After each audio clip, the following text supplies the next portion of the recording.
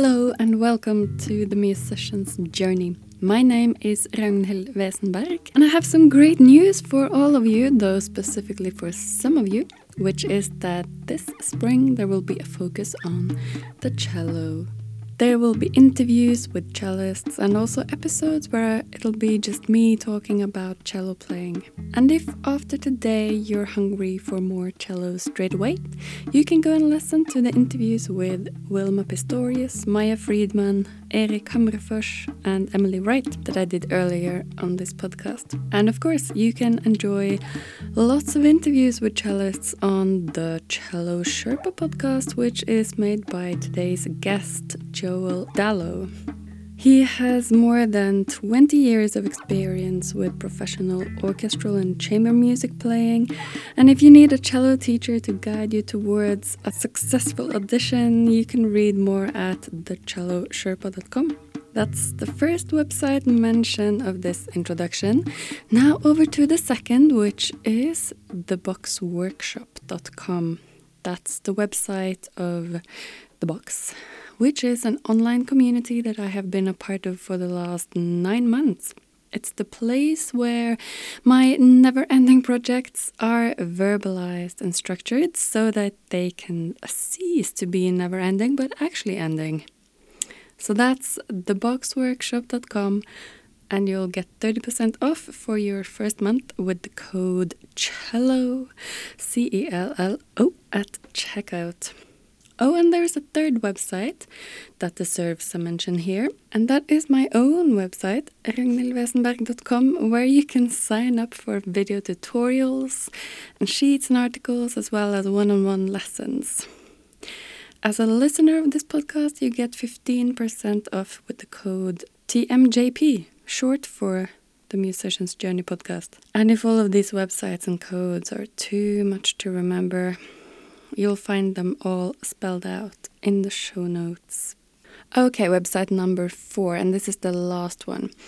On Spotify, I have put together a playlist called The Musician's Journey Podcast, and it's made up of tracks by guests here. So go there if you want to expand your horizon of music and discover some so-called smaller artists. No, I'm not going to say smaller artists.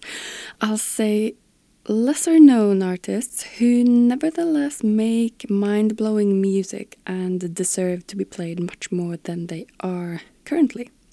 And when you find someone you particularly like, there are many ways you can support them. You can do something as simple as signing up for their newsletter or follow them on YouTube or Facebook or wherever they are. And you can make them super happy and actually purchase their music from their website or Bandcamp or Apple or something. That's it. I'll now hand it over to Joel DALLOW to explain why his Instagram went from being about animals and nature to suddenly only cello-related things. Strange, huh? The only thing that can go wrong now is the internet connection. Yes. But that's something we can't really back up, or maybe it's possible, but I'm not able to do those types of things. Yeah. I have limited knowledge on this whole thing too. It was a big learning process. I just finished. I've been at this for 2 years now. I started on March 8th, 2 years ago, and it's it's definitely been a big learning curve trying to figure out how to edit and post episodes and all of that. But I had a good mentor that helped me, fortunately. Oh, you were luckier than me then, because we are both cellists who have been podcasting for the past 2 years. Yep. Yeah, but you were lucky to have a mentor. I was not, so I had a lot of nerve-wracking moments of just feeling really lucky that I have a very, very small audience, and in the beginning there was probably no audience, so I could make some mistakes and no one would notice. Yeah, and people I think I've found they're pretty forgiving. I'm super picky about what I put out there, and my wife is sometimes like, I think you're pickier than you need to be, but I want it to be a certain level, and that's what I've been aiming for, and I really enjoy it. I'm sure you're finding the same thing, meeting all kinds of interesting people and having them come on and share their wisdom is really special. So it's like the only medium left where you can interview people without having to pay them, you know? Right. So. I was actually wanting to ask you about that because you are, established. You've had a proper income as a cellist for a couple of decades, and making a podcast takes time and energy. And what made you decide to actually spend this energy on this? You know, you have a family, you have enough to do, really. Well, I started podcasting because over the pandemic was a good time to reevaluate how I was spending my time. And I was playing in the orchestra. I have 3 kids, and I was running a chamber music series for 17 years called Riverside Chamber Players. And that came to a screeching halt along with a lot of Atlanta Symphony concerts because of the pandemic, and gave me some time to reflect on what I wanted to do moving forward. I sort of felt that I had run my course on the chamber music series.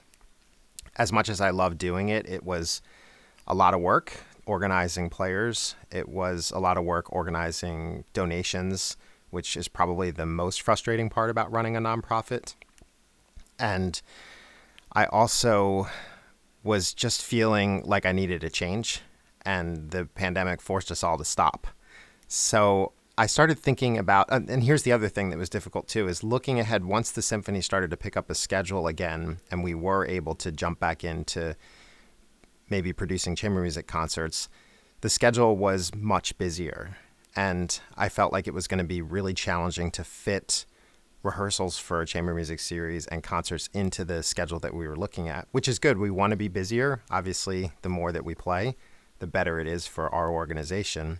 So I thought I would take a pause. And I realized that what's important to me, I just turned 50 this past summer, is to try and give something back. This is such a difficult profession for all of us, to find our niche, to make our way in, whatever we're aiming for, that I wanted to produce something that I wished had been there when I was trying to make it as a professional musician, or at least working my way through school and my path. And access to information now is so much more incredible than it was when I was going through school trying to learn excerpts and practicing and thinking about what I was going to do and getting information from people to help. The only way you could get it is go take a lesson, meet with somebody, probably pay them, get their advice, and move forward that way. So I thought, what would have helped me the most if I could do that now? And I thought, podcast, what a great medium.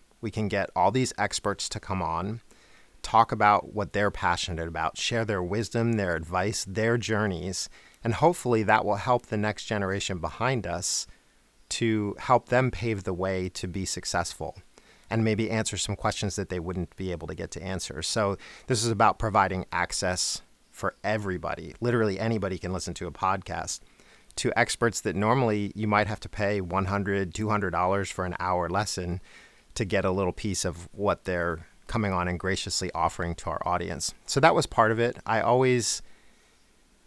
Growing up, I always enjoyed listening to talk shows on the radio and things of that nature. So I sort of dreamed about doing something where I could interview people, and this just popped up as a great way to do it. And the name The Cello Sherpa came from many long walks with my wife talking about what would be a good name for not just a podcast, but maybe a website. And we landed on the idea of Sherpa because you cannot climb to the top of a mountain if you're not in shape. But having a Sherpa will help get you there. And we thought it's a perfect analogy because if you don't practice, you're not going to get any better if you take lessons. But if you take lessons with somebody who knows how to help you get better, and you do the things to keep yourself in shape and to continue to work on your own, then I can hopefully help guide you to that mountaintop that you're aiming for. That's a beautiful analogy. Thank you. Have you received response to this? I've received a lot of response, actually. It's been really tremendous. The podcast has been downloaded in 88 countries. as of checking yesterday. I would say the numbers aren't as big as a true crime podcast, but they're definitely, I think for this niche market that we're looking at, it's getting a lot of interest. And more importantly, just getting feedback from my colleagues. What was most interesting to me was my goal was to produce something that was good for young musicians, maybe young professional musicians also. So maybe from middle school up until after you graduate college and maybe you're trying to get a job or figure out where you're going to go, what your path is. But I've found that a lot of my colleagues started listening to it. And I was hoping they'd listen to it and then tell their students about it. But people seem very interested in the stories and they seem interested in the guests. And obviously not every guest is for every person, but the feedback has been tremendous. And I've had nothing but really incredible support, which I'm extremely grateful for, because it's been very rewarding just to sit down and talk to so many people, but also to have enough people listening to it that I feel like it's worth my time and energy. And also to add to that, my children are grown. My youngest is out of college, so I'm not in a position where I'm at home with small children all the time, taking up my extra time. I have a great steady job. I'm in my 24th season of the Atlanta Symphony. So that's a really positive aspect of my life that I don't have to worry about. It's a huge relief to know that I have a paycheck coming every week and I have a schedule that's laid out for the year in advance. And there are obviously always some downsides that you trade for that sort of comfort, but it's been great for me and given me the stability that I need in my life to raise a family and then be able to pursue the things outside of the orchestra that I'm passionate about. And for a long time, that was chamber music. And now I feel like teaching and mentoring and coaching is where my passion outside of the orchestra is heading these days. I was actually curious about your long career in orchestral playing, because I remember when I was studying, so this is 10 plus years ago, and my cello teacher could tell the times we had an orchestral project in school, because I had a completely different way of playing a solo piece. It was like I wasn't really in touch with this soloist quality, because when playing in orchestra, for the most part, I don't hear myself, because it's all about blending in, which is a completely different mindset from playing a solo piece. And it was a little hard for me to switch between the two. And I'm so impressed by those who are playing in orchestra so much and at the same time are able to step into the chamber music role, where you have to be much more of a soloist all of a sudden. How is this for you? Is that a conscious shift? I really think that playing in an orchestra is chamber music on a large scale. It's a little bit, you don't have the same autonomy because you have to think constantly for yourself and count for yourself and be independent. So you don't have a conductor that's helping you shape a phrase or keep it together with a specific beat pattern and that kind of thing. So there's more of that autonomy than you get in an orchestra, but the same skills really apply. It's about listening to what's happening around you, taking in not just what is being waved with a stick, but also what is the concertmaster doing? What is the front stand of violins doing? What is the violist sitting next to you doing? Or the principal violist, the principal bass? What are the winds and brass doing? And I think you have to take all of that into account really through nanoseconds of trying to figure out where to place things, along with also making sure that you're playing with your section and that you're paying attention to the front stand of your section also as to when you're supposed to play and what part of bow you should be in and what sort of articulation to use. So I think the skill, is really the same. It's just a bigger scale and slightly different. But we want to all be thinking about chamber music when we're playing. And I think to really play as part of a true section, everybody needs to contribute enough to hear themselves, but not stick out. So it's sort of this happy balance between finding what's the right level of voice that fits with 9 or 11 other people, depending on how big your section is, and really going with that and learning how to play with your stand partner that is next to you or the stand that's in front of you, and really working as a cohesive unit. So for me, I think orchestra is just large chamber music. Solo playing, sitting in front of an orchestra and playing a concerto, that's, I think, a pretty different skill, but still comes from the same place. I mean, music is all about expression and giving a voice to something and shaping things in a specific way. And it can change depending on who's on the podium, or it can change depending on who you're playing chamber music with. And the skill, I think, that is the hardest for me and that I do the least sitting in front of an orchestra and playing a concerto, I think is different, because you're really taking the bull by the horns and have that lead voice. But at the same time, you still have to always have that ear back to chamber music. So I think some of the best musicians that we've hired and that have fit into the orchestra really well are people that have a strong chamber music background.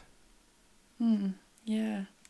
At this point, what is your impression of, say, the status of classical music today? Does it feel to you like it's thriving with a growing, appreciative audience, or does it feel like the audience is dying out?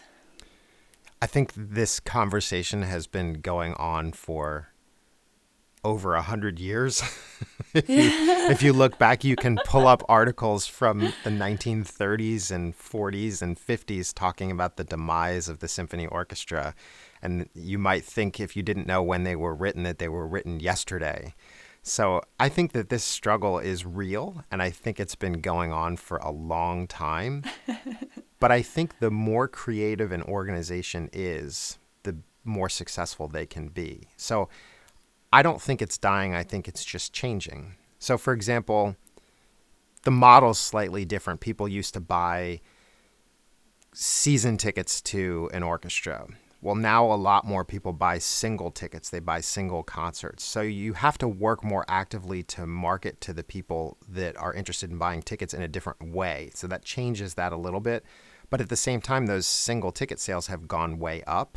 And the audiences are also getting younger, which I think is also encouraging, because it was always the common thought that only the older generations support this. But I don't think that's true if you look around now and you look at the audience. And I think that the biggest thing that we need to be aware of is not just performing the things that we all love to play and the things that we feel like we went to school for, but also creating programming that is pushing the audience in one hand, pushing them to listen maybe outside their comfort zone, but not all the time. You do that some, and then you have to have a balance of all the great favorites that will bring people back to the hall, and then introducing new and creative ventures with different pops groups, different maybe arts organizations that are looking at things in a different way, so that you're always thinking about how to stay creative. So here's an example. If you look at a company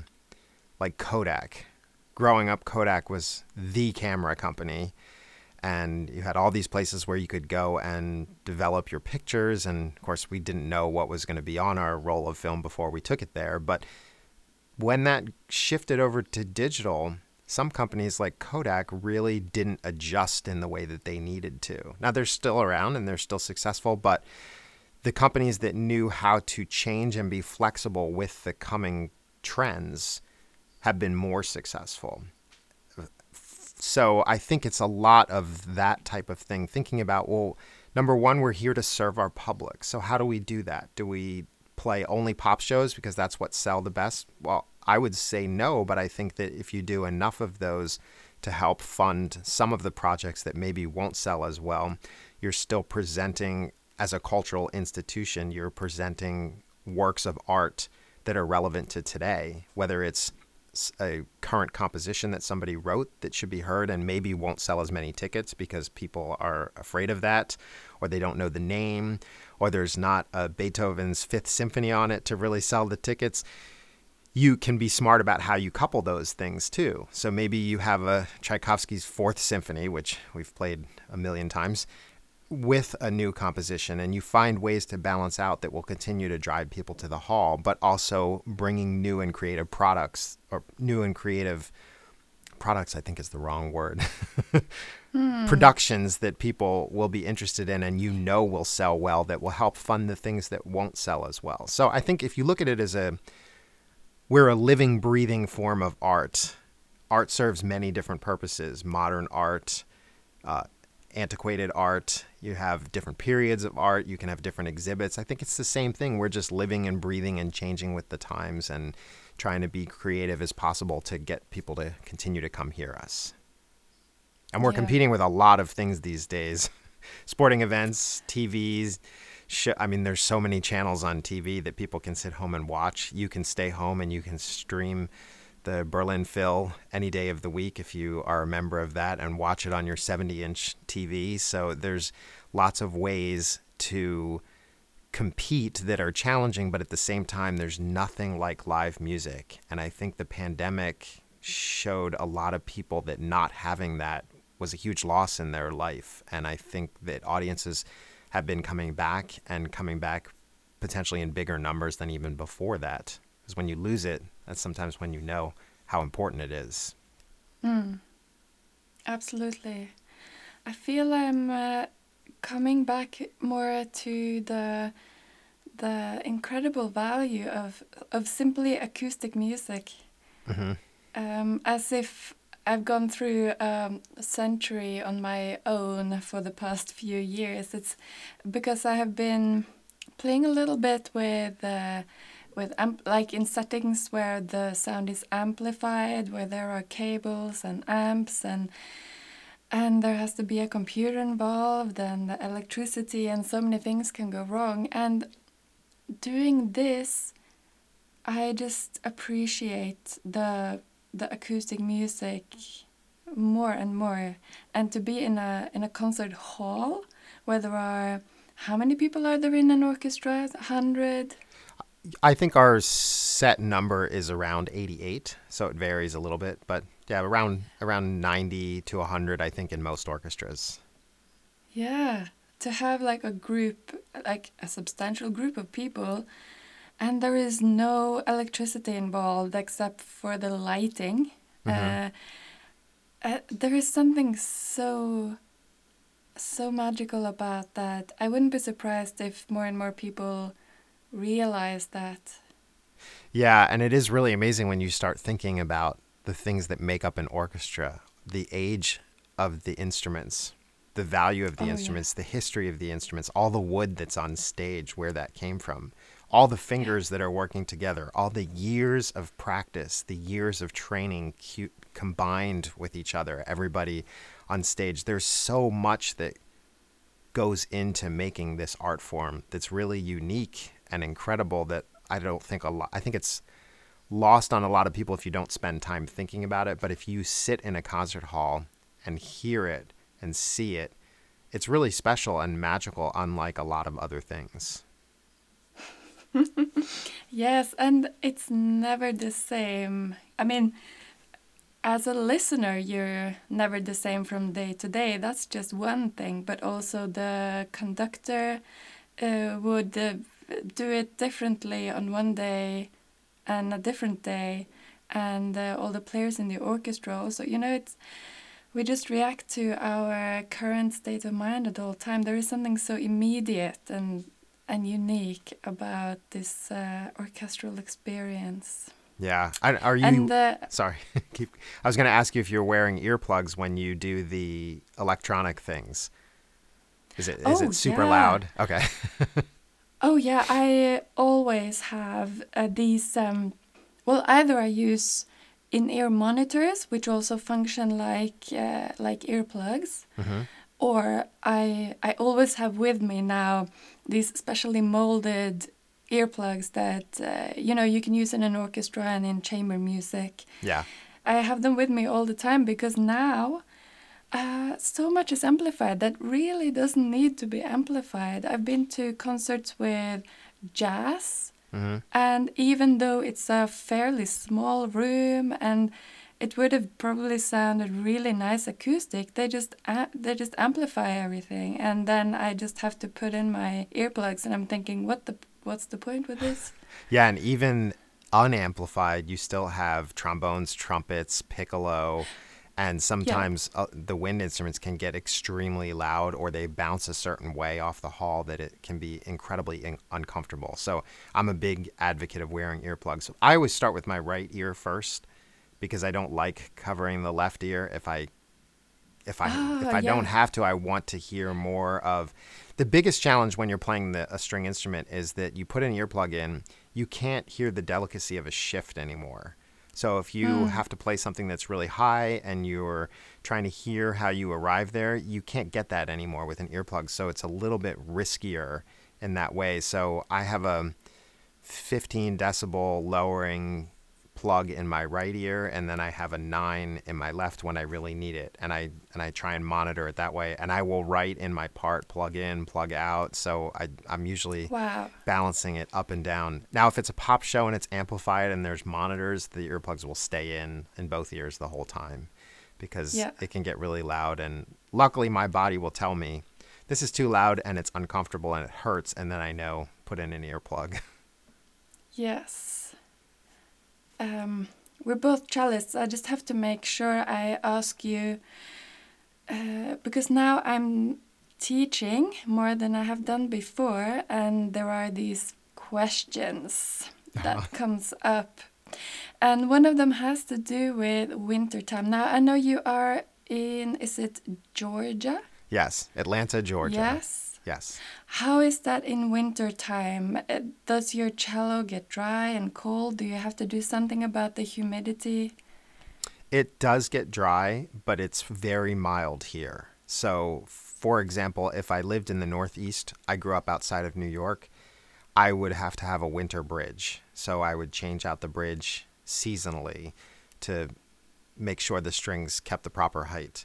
But here in Atlanta, I find that I just monitor the humidity, and when it drops below 45% or so in my house first, that's the first place that I'll check, I will put a dampit in the cello. But I will wring that dampit out, and I also use a bass dampit because it holds, I don't want to hold more water, but I want to have more volume there so that I don't have to fill it up every 6 hours like you might have to with a cello dampit. So I use a bass dampit, but I wring out all the excess water and I put it in my cello, which was made in 1750. So it's definitely Yeah. very aware of whatever the humidity change is. And I can tell it will sound less happy when it's dry. So that's the main thing, is just being careful of the humidity. And when I leave the house and I know it's going to be dry, I'll definitely put a dampit in. I would say that I finished my basement studio off, and I pay close attention to what the humidity is in this room. And again, if it drops below 45%, that's usually when I'll put a dampit in, but it tends to stay mostly around 50%. And I think our heat in the house is forced air here instead of radiators, and most of Atlanta is like that, and that tends to be drier than if you have radiator heat, which is older style and not as available in this area anymore. I think probably not as efficient either, at least as far as Right. cost. So Okay. Okay, so now I'm thinking I should first of all get something that measures the humidity. I've just so far been pretty lazy. For the whole winter season, I just have dampits in there all the time, and then I'm hoping for the best. well, you can But just, even if you just look at your weather app on your phone, that'll tell you what at least the relative humidity is outside to give you some indication. And you know that if you have storms coming in and it's going to rain for a period of time, that your humidity obviously is going to go way up, and then you might not need the dampit. But also part of it is you put the dampit in, take it out to go play, put it back in when you're not playing. There's a lot of fluctuation too. So not everybody believes in using them either, because the natural fluctuation might be easier on the instrument. So it's a mixed bag. But I find when it gets really dry, it definitely makes a difference. And even the pegs on the instrument, will slip more if it's not humid enough. So a dampit Ah. weirdly seems to help with that too. Wow. I haven't noticed that myself. That's something to be aware of. I recently started an online cello course on my website with videos that I'm adding to. And I've recently started writing articles, and I wrote one about dampits. But however, now I've started one to do with the history of the cello, and that's something I'm doing maybe most for myself, because I realize during my studies, so many years of studies, and there was really nothing about the history of my instrument. Yeah. And I searched for a podcast. I searched like cello history, and I didn't really find anything satisfying. And now I'm on the vast ocean of the internet now, trying to grab hold of some articles here and there, and to get an idea of how it looked like. It's super interesting, and I'm a little embarrassed. I'm 33 now, and it took me such a long time to start to get into this. Yeah, Do it's you know interesting. anything about this? Well, not a lot, to be honest with you. It strikes me as interesting.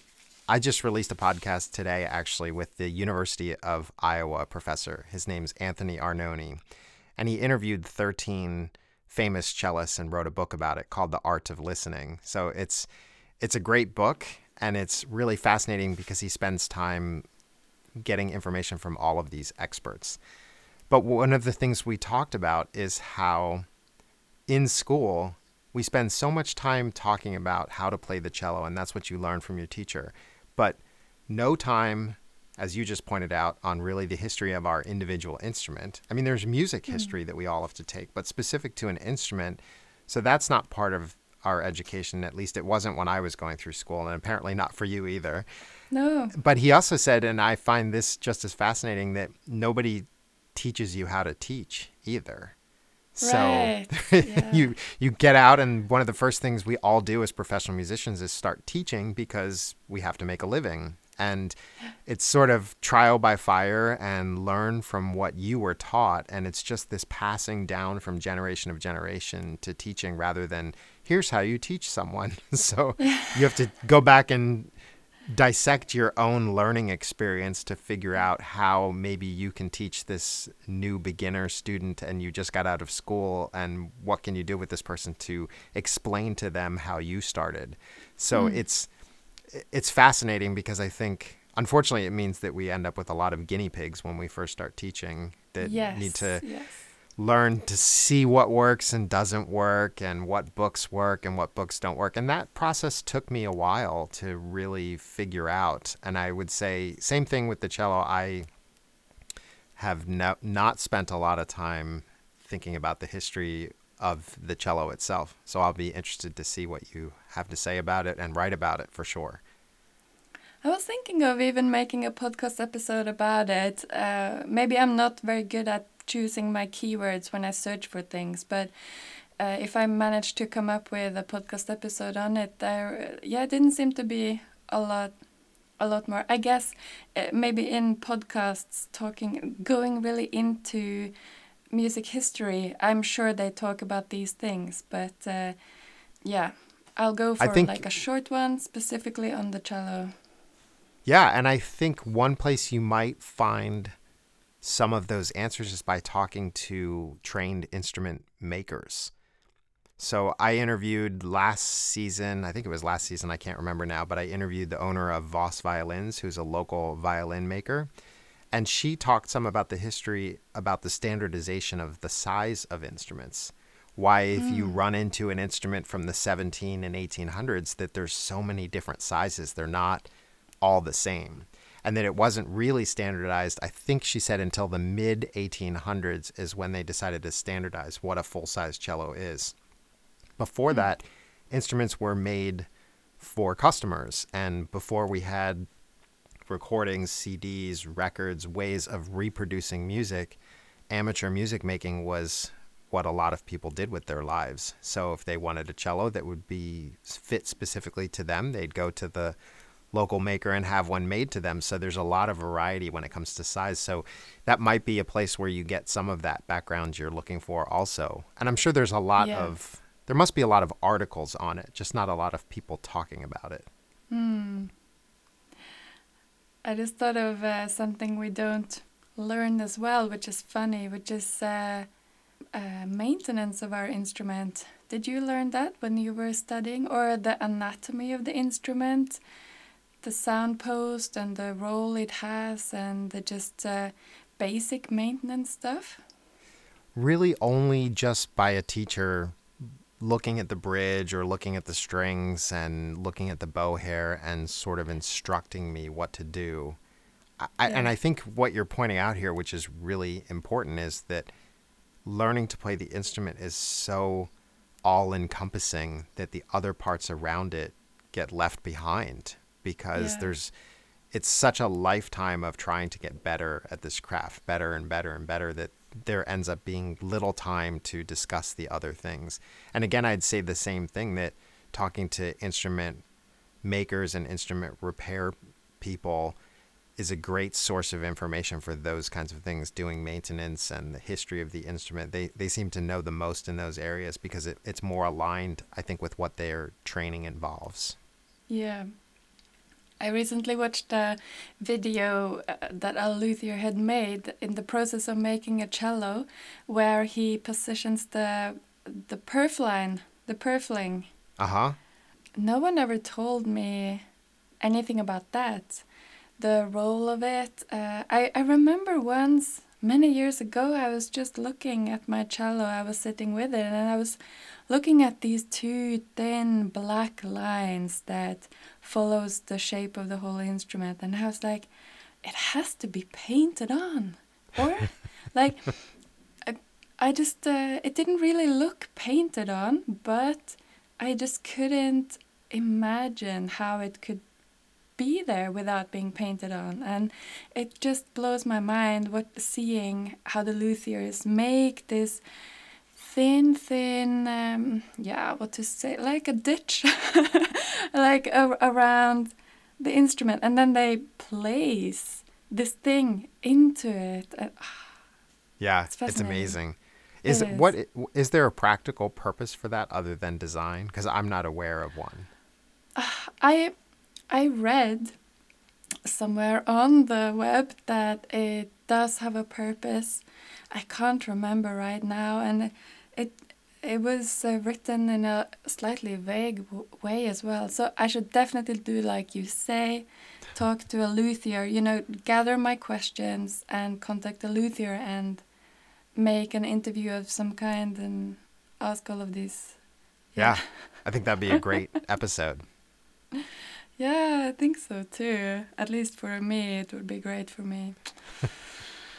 I'm also really curious about, I guess, the niche you have found for yourself. Because when I started teaching, which was very recent, I just went for, like, almost all of them are beginners, adult beginners. Some kids, but mainly adults. And also when I did my online course, I was also speaking to the beginner, because I find it so hard to imagine that there is a market like for intermediate cellists. I'm just thinking back at when I was at the intermediate stage and venturing into the professional level, and first of all, I didn't have money to pay someone outside of my school for extra coaching or extra lessons. And secondly, the thought didn't even occur to me because the study in itself was such a strong bubble. Yeah. It was I just didn't think about anything existing outside of that bubble. But apparently you have discovered that there are people who are looking outside and they are seeking out your coaching. Oh, for sure. And I think, for starters, it helps being around a major metropolitan city. That already gives you a boost for that type of market. I graduated from Peabody Conservatory in 1994. And so one of the first things I started doing was teaching as soon as I graduated. And I did the same thing. It was all beginners for certainly the first 5 years, because I was located in South Jersey outside of Philadelphia. And that was the market. And I was teaching a lot of students. And I also needed to learn how to teach. And I think the best way to really learn how to teach is to start with beginners, because you have to break it all down to the beginning fundamentals. And I went back. I had started myself when I was 6. I went back and looked at the books that I began on and looked in there and just started to gather the materials that I thought would be most useful, and found my way to figuring out these are the method books that work really well for teaching. Here's a pamphlet on how to hold the bow and how to sit properly that has pictures that are helpful, even though we would obviously cover that in the lesson, but then sending the student home with that material would help back that up. And when I moved to Atlanta, I taught for several years more beginners, and I would say certainly less advanced students for a while, because I was competing with some really fantastic teachers in this city that were getting all the best students, which someday I was hoping would happen to me. And eventually, over time, I started to gravitate more towards the middle and high school intermediate level. So now I teach students that have started somewhere else generally, have usually a couple years of experience potentially under their belt with another, hopefully with private lessons, not just in school, because they'll be more advanced. And then after they have a few years, that's usually when I tend to find is my sweet spot. So 7th to 12th grade. And it's not a requirement that a student that studies with me wants to go into music or even wants to pursue music. It's just a requirement that they are serious enough that they are willing to practice 45 minutes a day or more on average, and that they're not playing the instrument because their mom and dad is making them. Because that can be a bit frustrating too. I don't have a lot of time to teach, so I have a small group of students, usually somewhere between 4 and 6. So I'm fairly selective, and I can afford to be selective because of my job. But I think that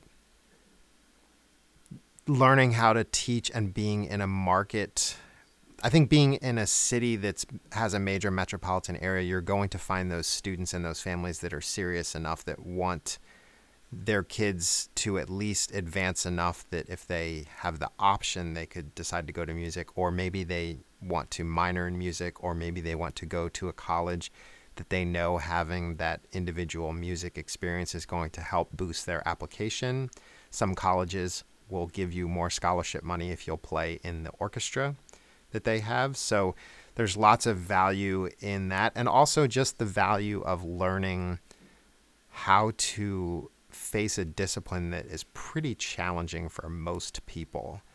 So I have this philosophy that if you're a really good student in school and everything comes easily to you, it's good to play an instrument, because it probably won't come easily to you, and it might force you to learn how to work around problems and face problems that you may not have run into in other places. So I think there's a lot of value in learning the language of music, and also the discipline, how to short-term plan, how to think about what you're going to do next week on the instrument, but how you're going to 6 months from now, how you're going to improve, maybe a year from now, long-term planning. So it helps you with all of the aspects that you're going to face in life that have nothing to do with music. And it gives you that inner drive and discipline.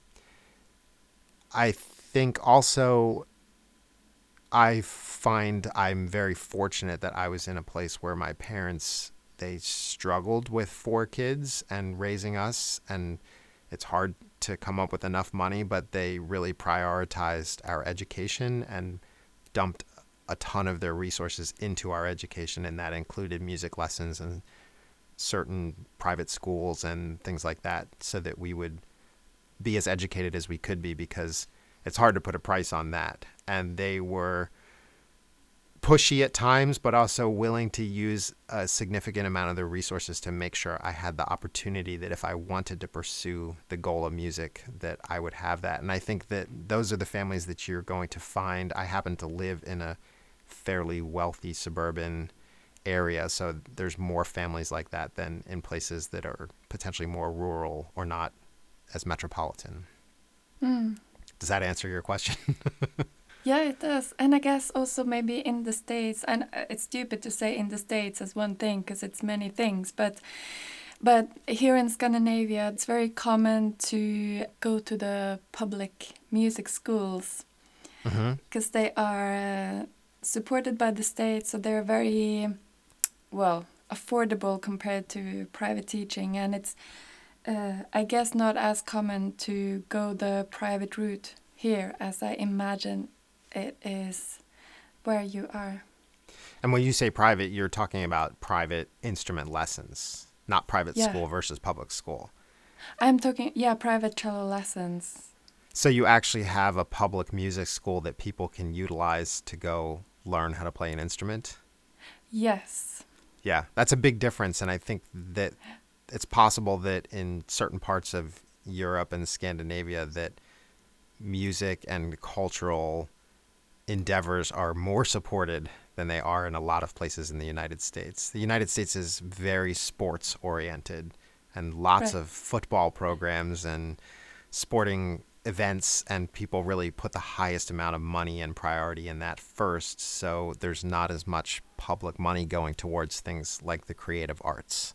I see. So are you saying that you don't have space for more pupils, or do you have some time for more? It depends if they can fit into my schedule. I'm pretty close to full, but what I will do is I'm also open to online coaching and listening to people if they're preparing for orchestra auditions, college auditions. That's one of the silver linings of the pandemic, is it made virtual more acceptable. Even just you and I talking right now, I don't know that I would have started a podcast this way because I would have felt it was too daunting to try and line up interviews. But because I started in the pandemic, everything has been virtual to the point that I don't really know how to do an interview in person. I think it would present a layer of challenges that I'm not really prepared for, and it's different. Right. So I think it's the same thing with teaching lessons. It's become much more acceptable. So now all of a sudden I can work with a student anywhere in the world in this format. There are obviously some drawbacks. It's always going to be better to be in the same room when it comes to really hearing someone play.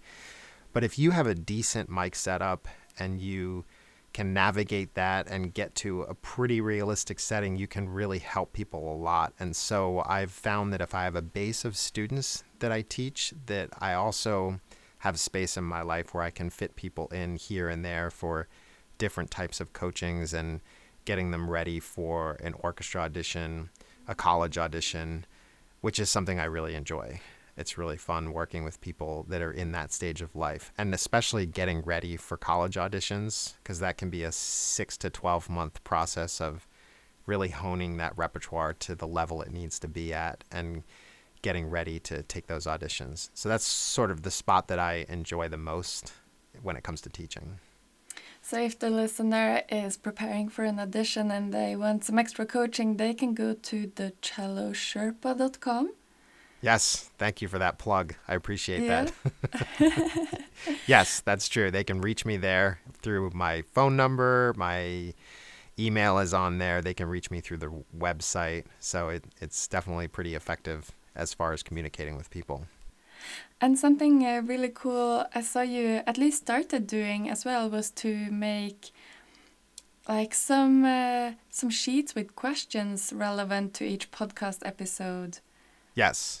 So what happened was, I think we put them up for the first 5 episodes or so, called, I think, Talking Points or something along those lines. Teaching Points. Teaching Points. Thank you. Yeah. Good job. You remembered. And the thinking was that if people assigned their studio in school to listen to an interview, that then they could use that as studio class materials. I will tell you that I got very little feedback on that, and I'm not sure if people have used them, so I didn't continue to put the work in to doing that for every episode, and figured I would wait and see if there seemed to be more of a market for that. So So they're there for the first few episodes, and if people want to have that resource, I would obviously continue to do it, but I always wait to hear back from people and see if that's what they want. It's a great idea. Thank you. It takes the podcast a little further than the immediacy of listening to something more or less consciously. Yeah, and I think that the challenge is that, as you know from doing this, that it takes a significant amount of work to line up the interviews, have the interviews, and then do the editing and all of that, and the research on asking the right questions when you're interviewing somebody so you get to know them. Sometimes if you know somebody, that's easier because it doesn't take as much time, but it certainly is a time commitment. So adding another layer of work to it, I'm definitely willing to do, but only if I feel that there's enough interest out there that people will utilize it. Now, it's been an hour, but I have one more question that I would be really curious to ask you. Do you have time for one more question? Absolutely.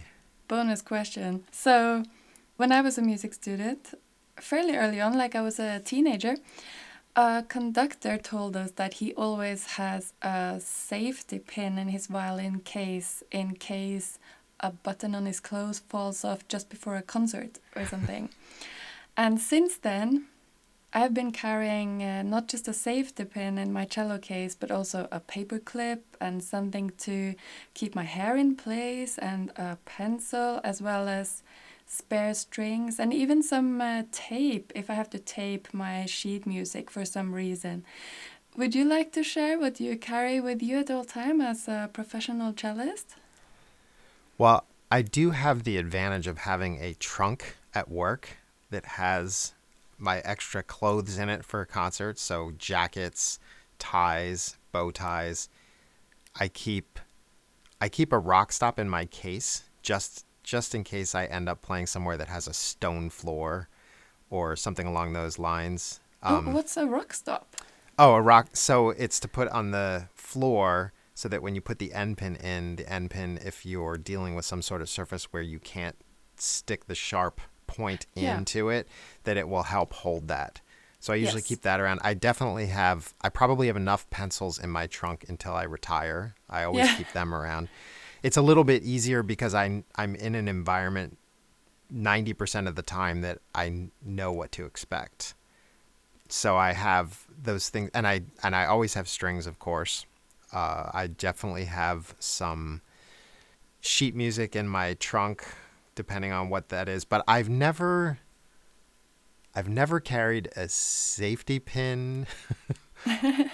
I probably have a paper clip somewhere. I'm trying to think of what else I have in there.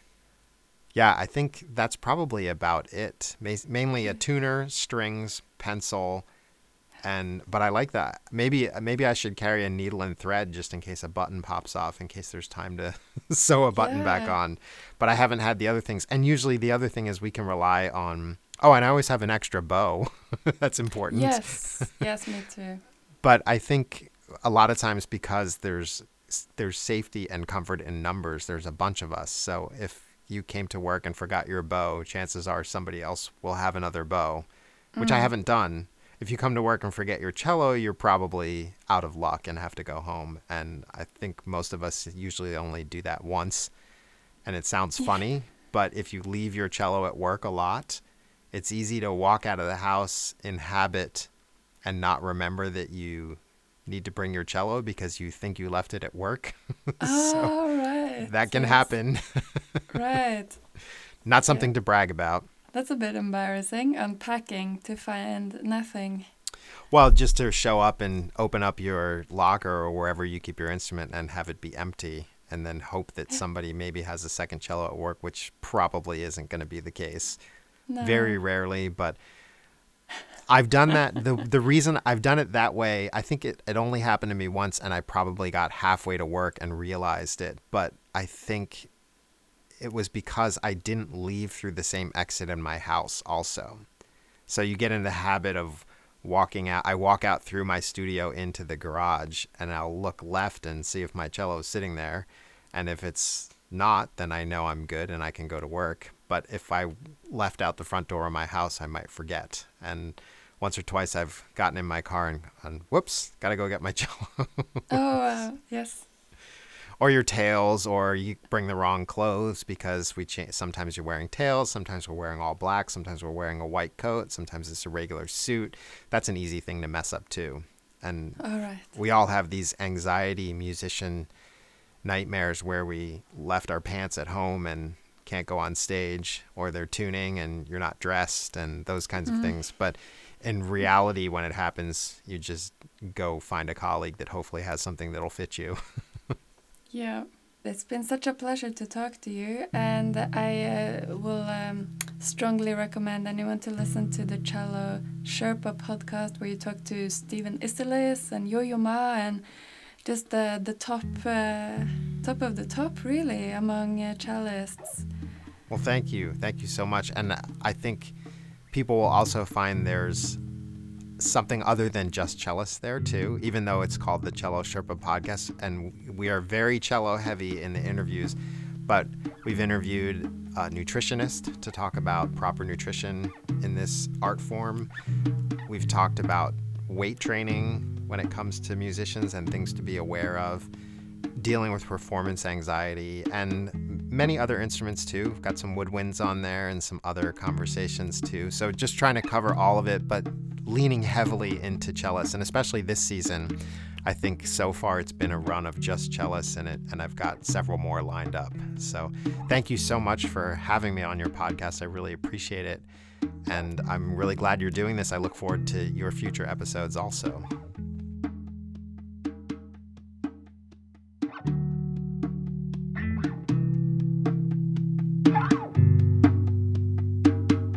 Thank you for joining us today. If you want to leave a comment, you can do so on my website, ragnhildwesenberg.com/podcast, or on Instagram @The Musician's Journey Podcast.